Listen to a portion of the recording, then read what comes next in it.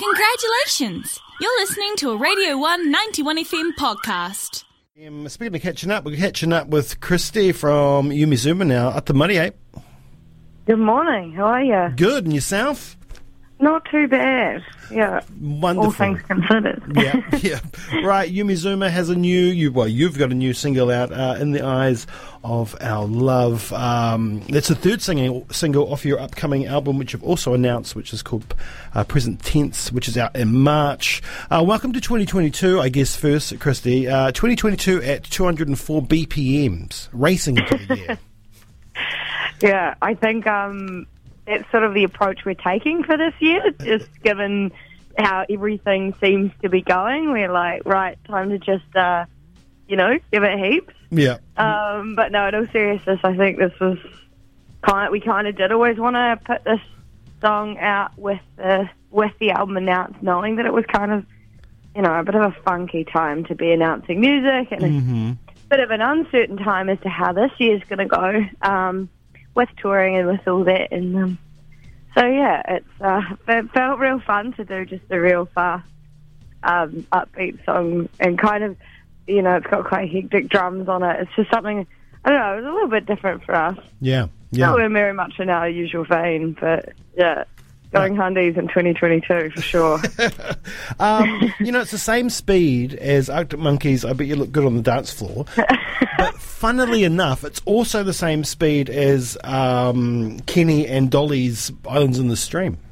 Oh, that's amazing. We need to make a mega mix. Yeah. Surely. Yeah. All three of those songs. Can you imagine? I can imagine. The dance would be insane. I love them all. In fact, I've even dropped Islands in the Stream in a DJ set before, and it went off. It was great. It's beautiful. I'm gonna write that down, and I'm gonna remember that, because I think that needs to be incorporated somehow as well. We have like a playlist that plays before we go on stage or after. Both those songs actually would be absolute bangers on there. There you go. Hey, look, I'm here to help. Right, so we know it's fast, but what's behind the context of the lyrics? I read somewhere read something about Fast and Furious Tokyo Drift and the Nixon administration. Look, to be honest, it's not about either of those things. But I think there is some sort of bizarre tie to both of those kind of, those topics. It's actually mostly about, I think Charlie wrote most of the lyrics on this one, and he got inspiration about she should have known this a bit better, but it's about like the Chilean Revolution, and there was like a musician. There's a reference to one of his songs. I can't remember his name. I really should have done my research on my own lyrical content here, but it's kind of got this underlying theme. We kind of wrote it about that, and then we kind of maybe toned down some of the things that were ultra specific, but we did leave in that line about the song Venceremos is like one of his musicians, this Chilean musician. He got his hands cut off or fingers cut off or something for like writing music that obviously was, against government, politics or whatever at the time. So there is actually quite a good story behind it. However, I have only these little droplets of information to provide you with, sadly. But there's probably some good reading in it. If you Google that song, Venceremos, I will. You'll get his backstory. I'm going to check that out. But that does work with the Nixon administration and the Pinochet government. So that kind of I see where that. Yeah, there you go. So it is linked to that. Yeah, I see where it's coming from. Amazing. What a great content for a song. And that's one of the things I love about Yumizuma the most. You never know where anything's going to come from, I think. You can come straight from like the now to just some crazy left field topic like that. And it just works so well. Yeah. Well, weirdly, it did sound like, it did feel relevant just because we're kind of in, I think when we were working on the song, it was kind of in this time where there were a lot of protests going on. There was a lot of like political upheaval all around the world, and so it kind of felt like the right, I don't know, I think there was just this link there. I think Charlie, when he was, thinking of what we would put, we had like melodies and things to the song, and then I think when he was just thinking of something, but I don't know, I think it did just make sense given, so there's kind of a link between the past and now. as they say, history repeats itself. So indeed, here we are. Indeed, it does. Now, the video for the track by filmmaker Alex Ross Perry, that's the first of a trilogy, is it not? It is, yes. So we've got 2 more coming from him, which I haven't actually seen the rest of them yet. So Exciting. They're still somewhat of a mystery to me. But, those will be arriving to us in the next few months before the album comes out. Nice. Now, In the Eyes of Our Love is the 3rd single off the upcoming album, Present Tense. An album born in a world of distance, but, and that's like a lot of Yumi Zuma's back catalogue.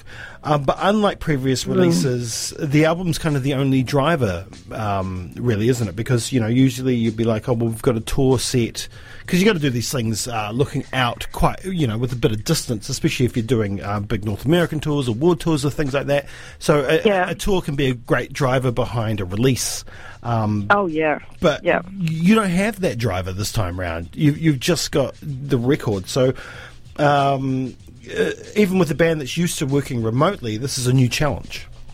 Yeah, so, I mean, that's it. Like, I mean, now we know we have actually got a tour, and it ties in with when the album comes out. Like, the first date's on the 17th, and the album comes out the next day. We're playing in the UK and Europe, and then we're going to the US. But even that's kind of now called into question, isn't it? Like, we still don't really know. It's a little bit not again up in the air. So I think we're all kind of with this mindset. Like, all of us in the band now are like, we count ourselves lucky if we can just, we're not going to count any chickens before they hatch. We're just going to be like, if we do get to play these shows, that's going to be amazing. But either way, we were intent on, continuing to work on music and continuing to release. We didn't want, not being able to see each other in person to stop us from that, because it hasn't before. But yeah, you're right, it is harder when you don't know, okay, we're going on tour at this time, so we can get together after the tour and, get in the studio and work on things, or even just being in the same room with somebody and maybe someone's got the laptop out and we're working on lyrics, or it's those little kind of moments that you take for granted as to how crucial they are in the process of like just writing an album and finishing an album, and even just the being in the same mindset from the hanging out with each other. That's the part that you really do miss the most, I think. Totally. But what has not touring over the past couple of years allowed the band to kind of do on this record, which you might not have been able to do in previous works? I don't know. It's actually a really good one, actually, because it's really expensive to tour. So we actually ended up being able to invest a little bit more into. We've hired some other musicians to play on this record. Josh spent some time in LA with a cello player who had worked with Angel Olsen, and she laid down some really beautiful strings for us on the album. So it's the stuff like that. Actually, we had less limitation financially because we weren't touring. We didn't have those costs. We had a little bit more that we could a little bit further that we could go with it, I guess. So yeah, that's actually an interesting point that sort of only just occurred to me. It's like when you are on tour, we've always done things on somewhat of a budget, considering or comparative to other bands, perhaps.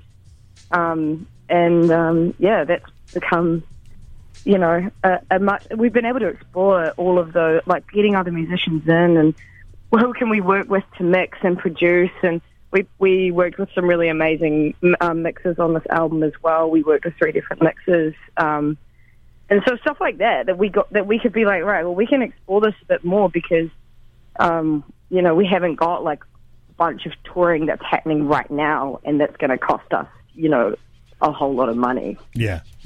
And, like you said, the mixers you worked with and the bands that they've worked with in the past must be some of your favourite bands. They certainly are some of my favourite bands.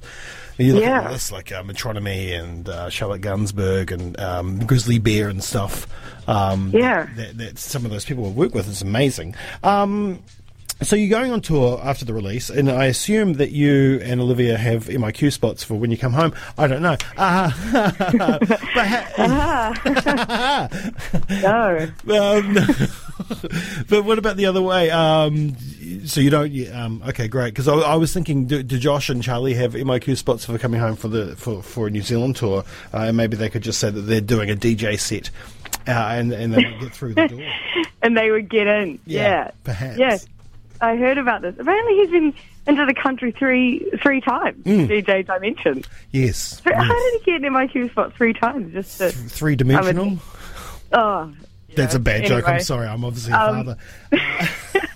No, Josh did ask, or we did talk about this yesterday. He's like, so you're all good if, like, the MIQ situation's still a bit messy and, when, you know, you may have to hang around a bit in the US. And I'm like, yeah, look, whatever. At this point, let's just go and hope for the best. I mean, that'll be May by the time that tour's finished up. Fingers crossed things are looking a bit better by that point.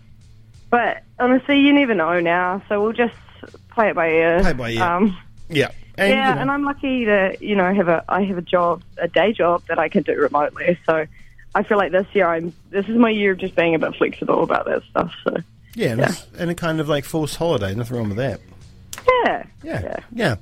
All right. Well, we'll play out the track now, and we look forward to that record coming out in March. Like we said before at the top of the interview, it's fast paced, but it's still got all those beautiful Yumi Zuma flavours to it that we love so much. So it's a fantastic track, and it goes really well with the previous 2 that have been released. Of course, Give It Hell and Mona Lisa, 2 fantastic tracks. So we look forward to what comes next, especially with this 3-part video series as well.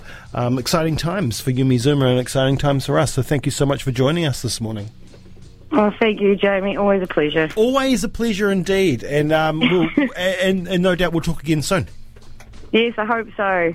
Yeah, sweet as, mate. Thank you so much. Have a great day in Otatahi, and we'll talk soon.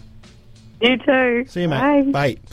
All right, Christy from Yumi Zuma. Here is the new track. It's called In the Eyes of Our Love. You're on the 191 FM.